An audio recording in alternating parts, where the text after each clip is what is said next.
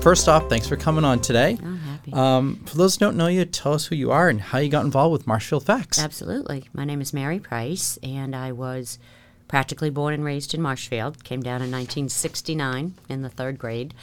So I went through Marshfield Public Schools, then stayed here, raised my family, who all went through Marshfield Public Schools and been involved in the community pretty much the whole time that we've been here. I had worked for a long time in nonprofits, mostly for Road to Responsibility was one of them, and then South Shore Community Action Council. I was there for many, many years and still continue to do a volunteer program with them. So my heart is definitely in nonprofit. And I became involved in Marshfield Facts through actually the Drug Task Force, which was run by the town of Marshfield.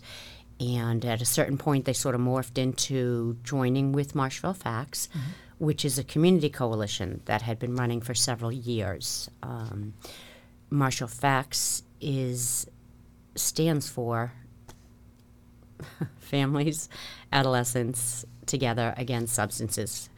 And it's a community coalition designed to decrease the use of substance use among our youth and promote healthy wellness and lifestyles for youth. The community coalition has 12 sectors, which then involves the entire community, various parts of the entire community. And we've been fortunate to see just how many people are concerned about the issue of substance use in Marshfield among our youth. The sectors that we work with include the public school department. Jeff Granatino's been a longtime member of Marshfield Facts. The Marshfield Police Department. Phil Tavares has always been extremely responsive, and some of his detectives and officers work with us on a regular basis as well. We've recently partnered with the Marshfield Fire Department, and they've been amazing in their support in educating us around overdose issues in town and the way that they like to be visible in the community as a support to people. We work with many other community organizations, the Boys and Girls Club, the Ventress Memorial Library, youth programs. Newer to our community is the James P. Harrington organization, who does lots of wellness opportunities and work with youth, not only in their summer program, but year-round. And again, healthy lifestyles is what they're promoting for youth. Drug Story Theater has been a longtime partner of ours. And like many other places during COVID, sort of became quiet. Yeah, we're quite familiar with Drug Story Theater here. And they've recently gotten a significant sum from the Mass Legislature, which is awesome. So they're in the process of working with a new troupe of people to develop a new production of Drug Story Theater. So we're Dr. really Joe excited. was on the board here for many years. That's right. And so we're really excited to partner with them. One of the programs that Marshfield Facts did that really had standing room only in the auditorium. I mean, youth hearing from other youth is so powerful, and also parents hearing from youth. Perspective is amazing, and then the brain science behind addiction and substance use really pulls it all together. So we're super excited to work with them in their upcoming production. We have many community members, our civic and volunteer groups. We've worked with the Kiwanis, starting to work with the Elks in town, all of, again, who have programs targeting youth substance use and abuse in Marshfield and healthy coping. We have healthcare professionals who are members of our community who participate in the board, in particular someone from Boston Medical Center who's worked in pediatrics for years and years, and so has great perspective and knowledge on the issue of substance use and what Boston Medical and the Grakin Center is doing in regards to that. We're really fortunate to have our town officials involved. Michael Morasco has been invaluable to Marshfield Facts and supporting Marshfield Facts, being at the meetings. One of our signature events, which is the Overdose Awareness Vigil, we've been holding that for about 5 years. And prior to that, it was the Drug Task Force who was running that. Michael's always been a huge supporter of that. and actually the individual who came up with the idea to illuminate Town Hall purple. That's something that many places do internationally. August 31st is an International Overdose Awareness Day, and across the world you'll see public buildings illuminated in purple. And Michael did that and has supported that over the years. Our select board,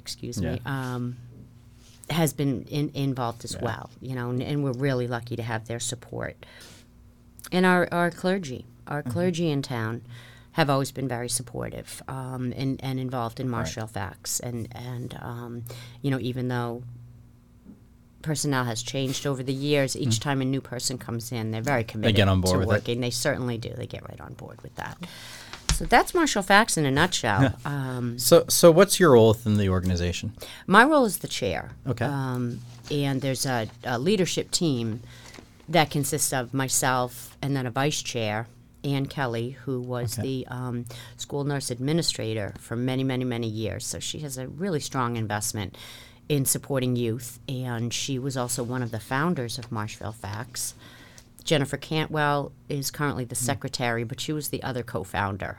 She's been really the driving force behind Marshfield Facts over these years and continues to remain with the organization. She's currently working with the district attorney's office.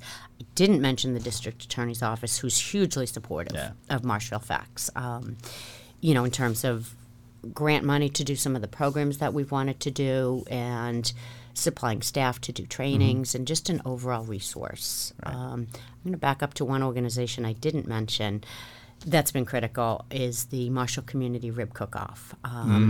They've been running that event now 15 years 15 maybe, years or so. And they have donated consistently to Marshfield Facts. And Stephen Halko-Sheehan, who runs the Marshall Community Rib Cook-Off, is the Marshfield Facts treasurer. So really? That's an awesome partnership that we have right there. We've had them on. They're fantastic. They are fantastic. Yep, Robert Chelman and Rob and Ryan Lambert from the Marshall Public Schools is another person who's very involved in Marshfield Facts, because again, we're looking at the same kind of high-risk population that she works with. Exactly. And so that's been a really valuable partnership there. So when you're out in the community, what's kind of that 30-second mission statement that you're giving to people? The mission statement is based around prevention, education, and awareness. Prevention starts with education, of course, and educating individuals about substances, about why youth might pick up substances, what the potential ramifications are of choosing to use substances at an early age, and then what are some of the strategies to use in the event that that's happening, or again to try to prevent that.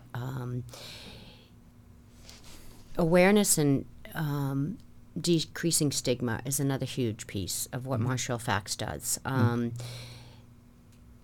Through no one's fault of their own, it's hard to recognize that could potentially happen in your family. It can happen in any family. It can, no matter what, it can happen. And so we just try to make people aware of that, but then break down the stigma. Because when it does happen in your family, there's a tendency to not want to share that. It's confusing, it's painful, it's scary, and you don't want to be judged for your kid picking up. And so by decreasing the stigma and recognizing it can happen to anyone, and there's a phrase that I heard that always really struck me, was called innocent entry, which means someone picks up not with the intention of abusing substances or developing a substance use disorder. It's a very innocent entry that really could have happened to any of us who might have used at some point. No one goes into it being like, I'm going to develop intentionally a substance abuse issue. Not at all. Not at all. And the scary thing is, it happens before you know it. For some individuals, the first time they pick up, that could be it, or just prolonged use. Changes brain chemistry, and as we know from Drug Story Theater, a lot of changes take place in the brain. So raising the awareness and reducing that stigma is huge. One of our big events that we do that I mentioned is the International Overdose Awareness Day Vigil. And Primarily, it's there to support individuals who have lost someone to an overdose and, provide a really nice, calm, soothing recognition of that loss. And the other is to, again, raise awareness and reduce the stigma of people who have lost their lives to overdose. Again, as a family member, as a loved one, that's a difficult topic to broach. It's hard to gauge how people are going to respond to that information, and we want to make it so that people know there is no stigma to someone developing a substance use disorder. So why is the organization so special to you specifically? That came about as a result of members of my family struggling with substance use disorder, and specifically my son. Right. His substance use started in high school around the age of 14 or 15, and went from there. We saw many, many years of struggle with him with substance use disorder. Addiction is another phrase, but substance use disorder is what it is. And so to watch him struggle for all those years, for our whole family to struggle for all those years, and I'm always delighted to say he is 3 years in recovery now and just doing fabulous. But that experience, and then his friends, other peers, other members of my family, nieces and nephews, and other people in my family struggled with this. And we were fortunate in that, because we all kind of shared it in our family, we had people to support and talk to, and so the isolation wasn't as significant as it could be in other families. I always check in with my son. Is it okay that I talk about this, that I mention you specifically? And he's always perfectly fine. Wow. He wants people to know. He wants people to understand the struggle.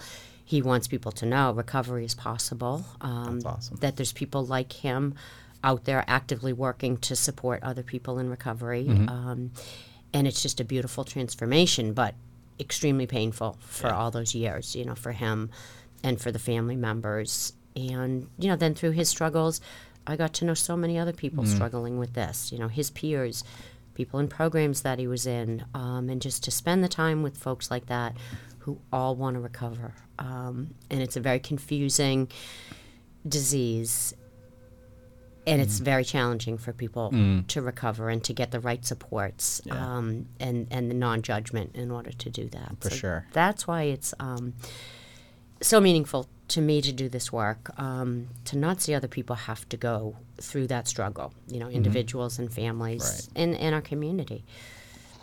So every organization has needs. What's Marshfield's FAC's most urgent needs? Our most urgent need is our ability to raise awareness and to help get people educated and informed. People's lives are busy. In-person events are challenging. And so our big challenge is, how do we get this word out? How do we educate parents, school departments, people who work with youth, that kind of thing, on really best practices? Again, substance use has lots of misnomers and different ways that people looked at it. And so it's really important to look at what is evidence-based and to try to get the word out and the education to families and to youth about substance use. So that is really our biggest challenge. So if someone wants to learn more about the organizations, what's the best ways for them to learn? Their best way is to go to our website, which is marshfieldfacts.org. We also have Facebook. We're also on Instagram, so people can get information that way. But marshfieldfacts.org really gives a good overview of what Marshfield Facts is, and has so many resources that parents can look at. There are a lot of resources out there online through government agencies, again, evidence-based programs that can assist in learning about substances, learning how substances get used, and how to talk to your kids specifically. That's huge. How to have the conversation with kids. And the resources are very specific. Okay. Say this, do this, stay away from that. The resources there are really fabulous. And great. so I would say that's the best way to learn about Marshfield Facts. We do meet pretty much monthly. meetings are always open. People are always able to attend meetings if they'd like to learn about facts as well that way. Yeah, which leads me to, what if someone wants to get involved or volunteer? What? They just need to reach out. They can reach out through the website or through Facebook, and we're always looking for people to be involved. Is there certain things that you need or you're looking for with It's volunteers? more the community input. Okay. And I think one of our huge needs right now is to hear from youth and parents. What do they know? What do they need? What would be helpful for them? We've been fortunate to partner with a national effort called the Opioid Response Network that will provide consultants to work on specific projects. And so one of the projects that we're looking at working on relatively soon is to do some sort of needs assessment in the community with parents and youth, because that way we can target our programming to what is it that people want to hear about. It's important for us to know what they know and what they don't know so that we can target our programming that way. So that's a big need. We want to hear those voices. So every nonprofit faces challenges. What's the biggest challenges Marshfield Facts has faced? Again, I think involvement. And it's raising awareness so that people know that they can get involved. Okay. The concern is certainly there, Right. and the desire to help is certainly there. And it's just a matter of finding the right mechanisms to get people involved. In the past, when there was a lot of community events, volunteers would go and just man the table at community events. There's fewer and fewer of those at this point. But we definitely have projects that people could work on. One of the beautiful things about Marshfield Facts has been that if you have a project that you want to work on, awesome, that's great. You can take the lead and then gather the support for people in the organization or outside the organization. So it can be, something just very specific, an issue you want to raise or a project that you want to run. The Facts organization has the support. We do fortunately have the funds for it too. Not unlimited, but we do have funds that we can do various projects with. Do other towns have something similar? Okay. Other towns do. They have Facts coalitions. Okay. And what other towns have, and that Marshfield Facts is looking to pursue this grant season, is a grant called Drug-Free Communities. And that's a government-sponsored grant that will provide up to $125,000 per year to a municipality or school department to staff a program that does this type of work. Really?